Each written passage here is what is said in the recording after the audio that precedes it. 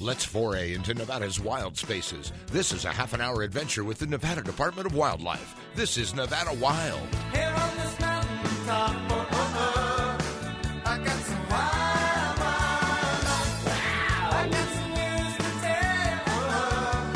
tell about some wild, wild life. Welcome to Nevada Wild, brought to you by the Nevada Department of Wildlife. I'm Ashley Sanchez, joined by Aaron Keller. And today we have our waterfowl staff specialist, Russell Wolstenhume, joining us in the podcast room. Great to have you here, Russell. Great to be here as always, Ashley. And people are going to be hearing a lot from you in the next couple weeks, because what they don't know is that they hear these every week, but we actually just recorded another podcast with you on migratory upland game birds. So keep an eye out for that one. And then today we're going to be talking about duck banding, because it is that time of year. You came to my office because I actually like to go out on these projects because they're fun to go to. Right. And then I was like, I think that'd be worth the podcast too. Yeah, you know, this time of year, the summertime, we have a lot of banding going on. This year, we've been trying to expand our program. So historically in the past, we've always banded in Lahontan Valley, around Fallon, Stillwater, Carson Lake, and Pasture, some of those vicinities. And this year, I've been working with our Habitat Division to get out to work with their managers at the wildlife management areas. We're setting a bunch of them up with their own banding operations.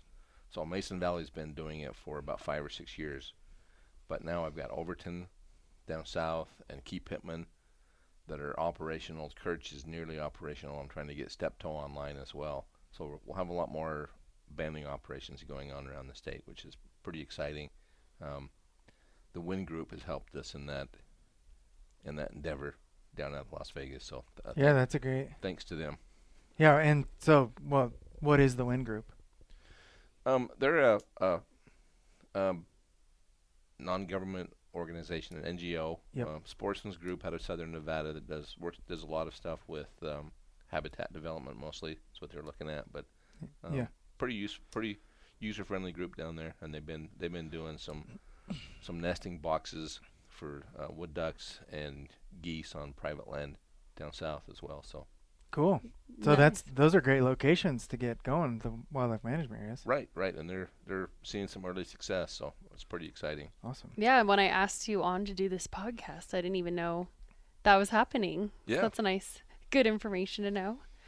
And then, let's talk about why do we have duck banding for people that don't know? So duck banding serves a lot of purposes. So I'll start off with Nevada's primary goals here. So the Pacific Flyway, their waterfowl season setting process is driven by what's called the Western Mallard model.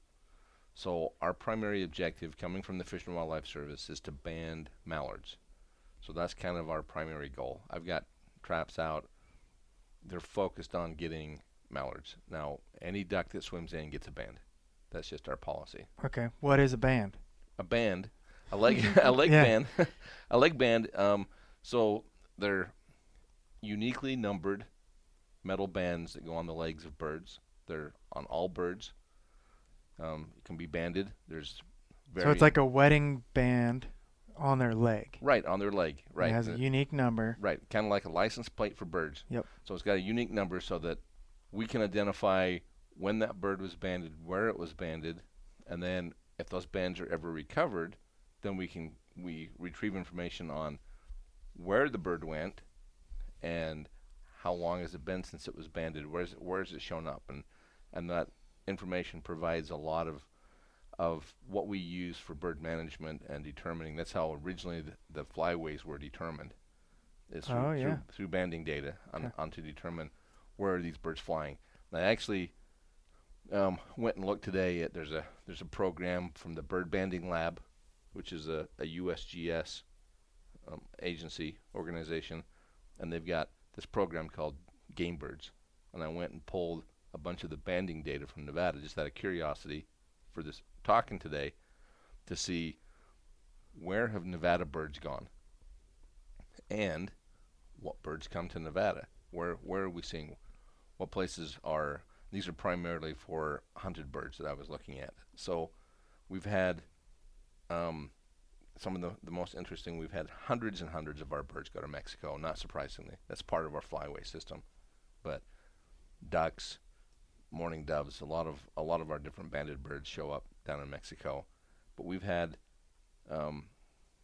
12 of our birds that all pintails that we've banded in the past that have been harvested in Russia. Wow. And this one was the craziest one that I saw. Was we had a cinnamon teal that showed up in Jamaica.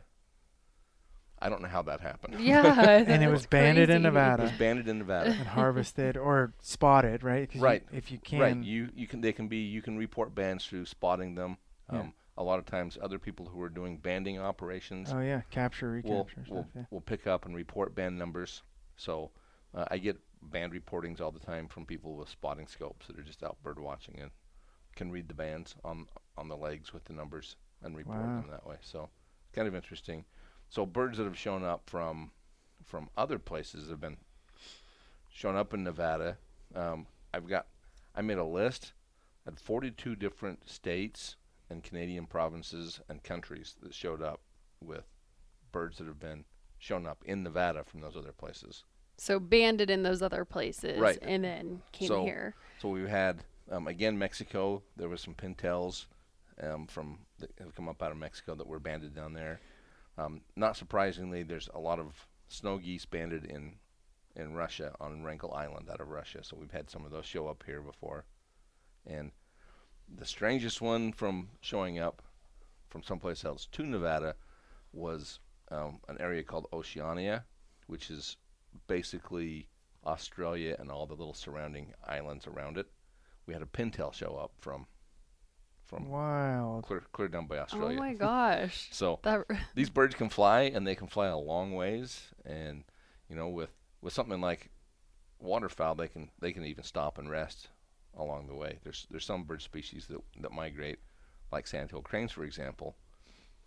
They can't land in the ocean. So if they fly over the ocean, if they come out of Alaska and fly into the lower 48 states, it's usually either inland, or if they go over the ocean, it's a nonstop flight.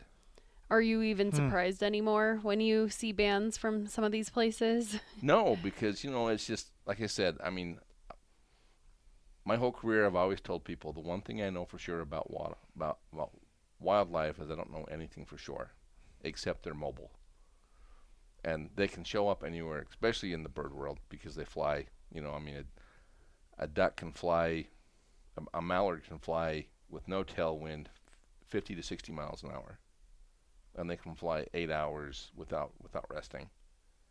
I don't think I've ever known that. You get a tailwind, and they like to migrate on storm fronts where you get winds because it pushes them along, and waterfowl have been recorded at pushing 100 miles an hour with the tailwind. Wow. So that makes for fast migrating. Another tidbit that I recently came across: the highest bird strike on a mallard ever recorded was over Nevada. A commercial airliner flying at 21,000 feet hit a duck, a mallard over Nevada. So, I mean, they're amazing flyers. People don't get sometimes what kind of flyers they are, but it's pretty crazy. But we figure a lot of that out through the banding process, and that's a lot of why we do it. Mallards in particular, because of that Western mallard model, drives our regulations. So that's our target. The Fish and Wildlife Service a number of years ago set goals for every state for banding for mallards. And this one's always like dumbfounded me a little bit. California has a goal of 2,000 mallards annually. Idaho, Oregon, and Washington combined has a goal of 2,000 mallards annually. Nevada has a goal of 4,000 mallards. And that's largely because we have so fewer hunters that we just don't get the returns that they get from the other states. So it takes a lot more birds in order to get enough birds for it to be meaningful to go into the model that determines the population levels for mallards. Yeah, I'm having a hard time wrapping my head around that. Yeah, I we know. need That's twice what as I'm many like. as the state of California. And we've never reached it. I mean, Right. we've said it's not just it's a statewide goal. So the federal refuges that do banding all go into that number. Anyone else who's doing banding of the mallards go into that. And that's just mallards. And that's just mallards. Yeah. So. So we band every duck that comes into that we catch in our traps. That we trap. Right. And those are, so that could be anything. That can be any duck species. I mean, we occasionally will get some other species that I don't band. Yeah. I won't let my banders in the field band coots, although, and we have some other projects in the state where occasionally they do band sometimes, coots. Yeah. Right. But we do a lot of banding of mallards, but I looked since over the last 10, 12 years, I pulled some other data. So just Department of Wildlife, this isn't counting the other banders in the state, have banded, Department of Wildlife has banded since 2008, 28,500 birds, waterfowl. Okay. That doesn't count the non-waterfowl birds that we band. So one of the big numbers is Canada geese from the annual roundup here in the Reno area. So we band a fair number of Canada geese. Mallards is the biggest number. The next biggest number of birds that we band are mourning doves. On a different podcast, we talked about banding mourning doves, but we band a lot of mourning doves. We have a goal for mourning doves as well of 400 mourning doves annually, and we reach that easily every year. But because of the wood duck project that went on for years, there's a fair number of wood duck that have been banded, some by the department and some by when Chris Nicola was running that project, he banded a lot of birds. And then anything else we catch, we teal sometimes, a fair number of pintail over the years, fair number of gadwalls. So all sorts of things. Yeah, and by those states and other countries that you were saying, I mean, some of those are traveling a long way and keep pulling data from all over the world. Right. Yeah. Well, let's take a break right there, but we will come right back after this quick break. You're listening to Nevada Wild. To Saskatchewan, where the getting's good. If you're getting gone, I'm gonna put my boots and my hat back on, 'cause I'm long gone to Saskatchewan, long gone to Saskatchewan. If you enjoy listening to our podcast, leave us a review on iTunes and SoundCloud. For more information on hunting, fishing, boating, and all things wildlife, go to ndow.org. Now, back to the show. Welcome back to Nevada Wild. We are joined by our waterfowl staff specialist, Russell Wolstenhume. Thanks for being here again, Russell. I love being here. I would do this full time if I could. I know, you should. I love doing this. Yeah, once we get people in here and they kind of get warmed up, and then you're especially I was like, good at I don't it, even know if he needs warmed up though. Right? Yeah, he's especially good at it. And we've been talking about duck banding, what it is. You were talking about all this data. That's some of the data is really surprising to hear about that you get from duck banding. Right. So could you tell us, like, what information specifically do you get off of those bands then? Okay, and let me talk about this kind of. I'll back it up one step and talk about, first off, how people report their bands. Yes. So that's definitely something we want to get into. Anyone who has band data to report, be it hunter or bird watcher who has a band number, or sometimes people find them on deceased birds, or we've had bands show up in if you know what a scat pile is. Ashley, I'm asking you specifically. I don't know if I know what that is. That's animal dung. I knew that. We've had bands. It's biologists. I just wanted you to say it. I'm trying to think of the nicest way I can. I know what that is. I just wanted you to have to explain it. We've had duck bands show up in like mountain lion dung before. I mean, it's like they can be found anywhere.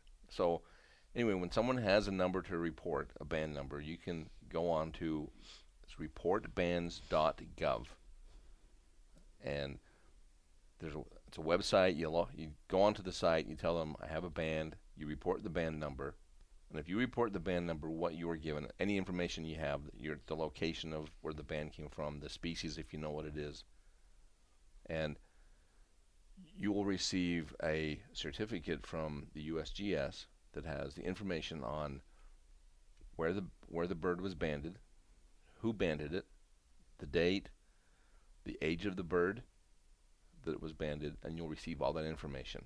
And you can get an idea of how old the bird is. It's great information, where it came from. And then on the other side of it, I received the data on where the person found the band, the date they found it, where they found it, and it provides me the information on the back end. So I get the same information. It's a two-way street. Bird banding is one of the coolest experiments in citizen science I've ever seen. This has been going on for close to 100 years. There's been different reporting methods over the years. We're to the reportbands.gov now, which is a great system because it's so quick and easy that you can do it on your phone, a computer, wherever you're at. It's really simple to do it, but it's great information. And if you don't report the band, you'll never know the history of that bird. Exactly. Plus, I'll never know the information that helps me better manage the species as well. That's what I was going to say. They're contributing to science in your work, and they could also find information all about this bird that, from what you were telling us earlier, could have been in Australia at one point. Yeah, I would say it's probably the longest running, I think we might have said this before, the longest running citizen science project ever. Yeah, it's simply amazing. I mean, when I was looking back at the data I mentioned earlier, there's data in that system clear back into the 40s and 50s that I can look at still and pull information from if I want to. Wow. And so there's all sorts of ways that people can come across a band. And my cousin, when we would be walking down dikes or like next to a marsh, he would always find them, and they would be, I don't know, killed from like hawks or something, and they drag them up onto the bank and then eat them.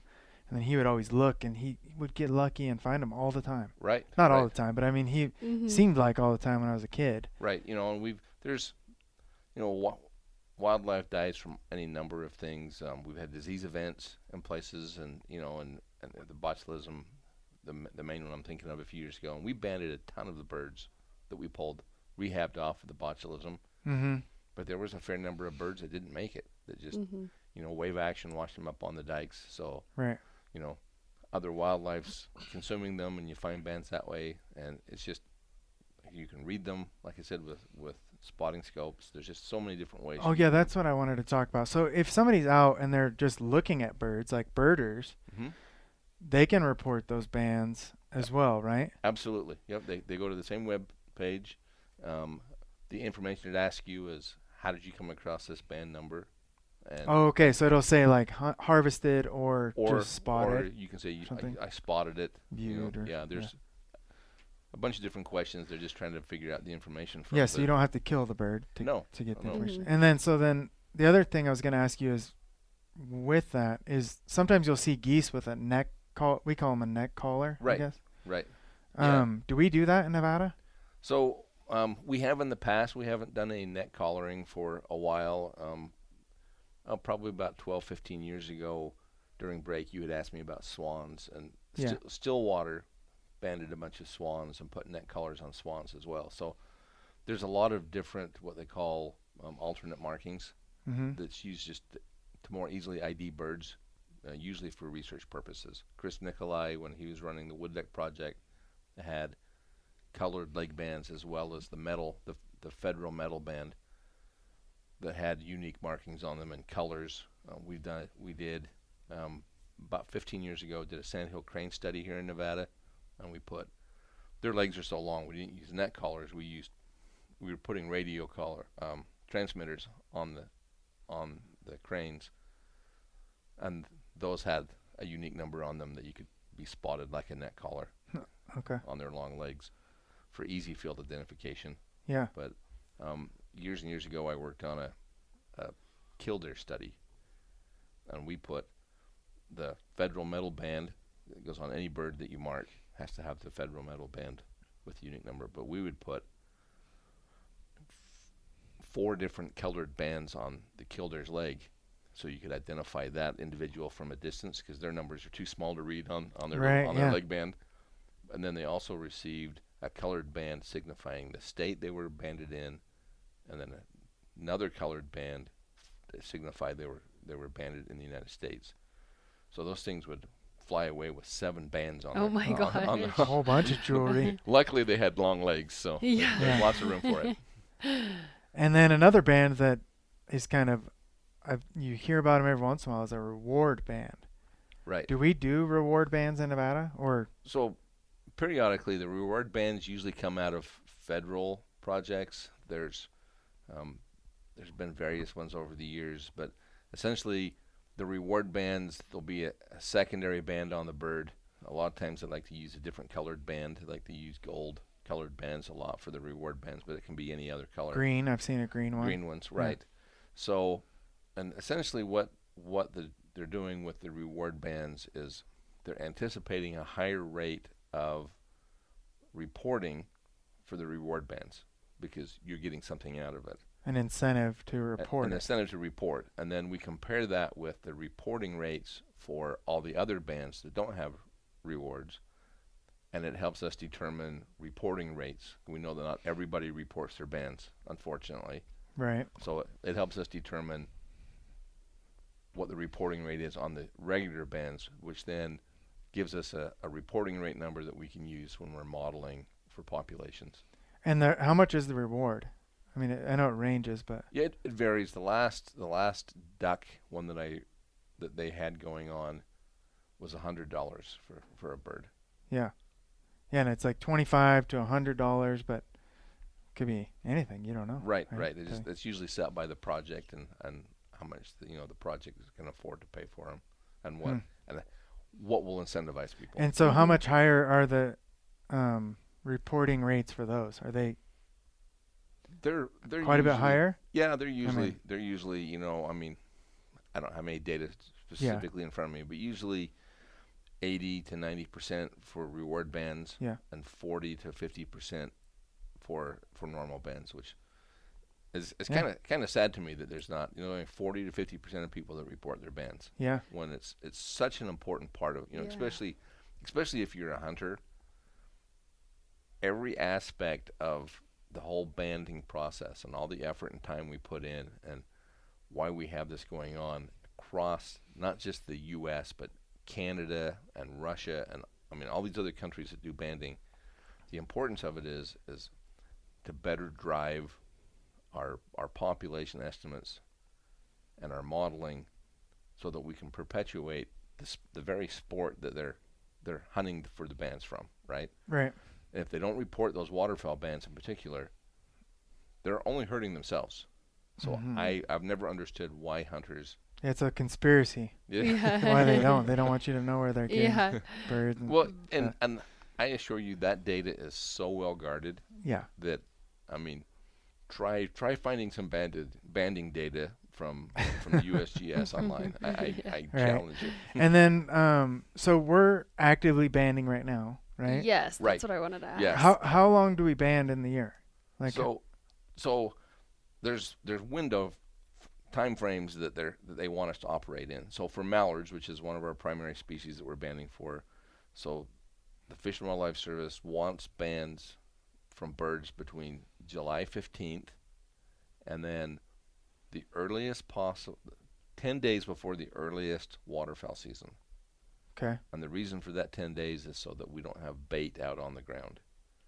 We don't want to put some hunter who's unaware that the bait's there to get ticketed for hunting over bait.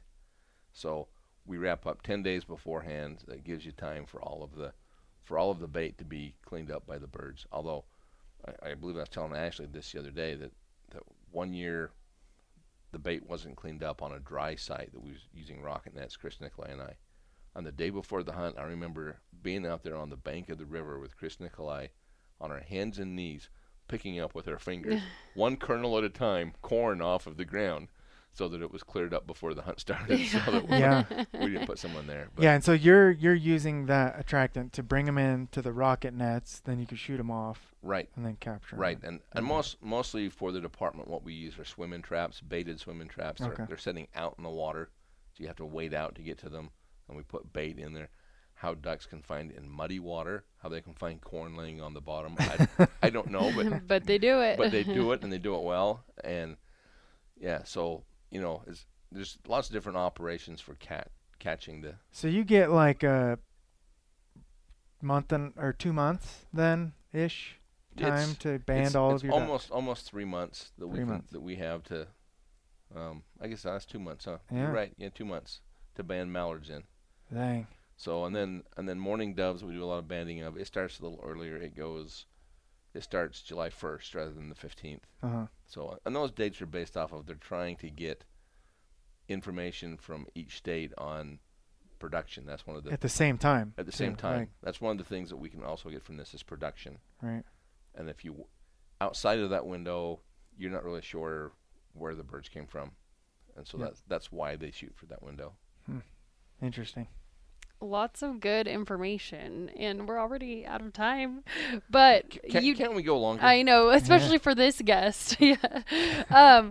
Well, we just talked about the importance of if you find a bird or find a band, the importance of reporting that. So one more time, what is that website? It's reportbands.gov. Okay, so you could report a band and be contributing to science, helping Russell out. So definitely, and helping really everyone. Right, anyone helping with interest. Yourself out, learning about what you have in your hand. Exactly. Well, thank you, Russell, for being here. I wish we could keep going longer with you. Mm-hmm. And thank you, everyone, for listening. That does it for this week's Nevada Wild.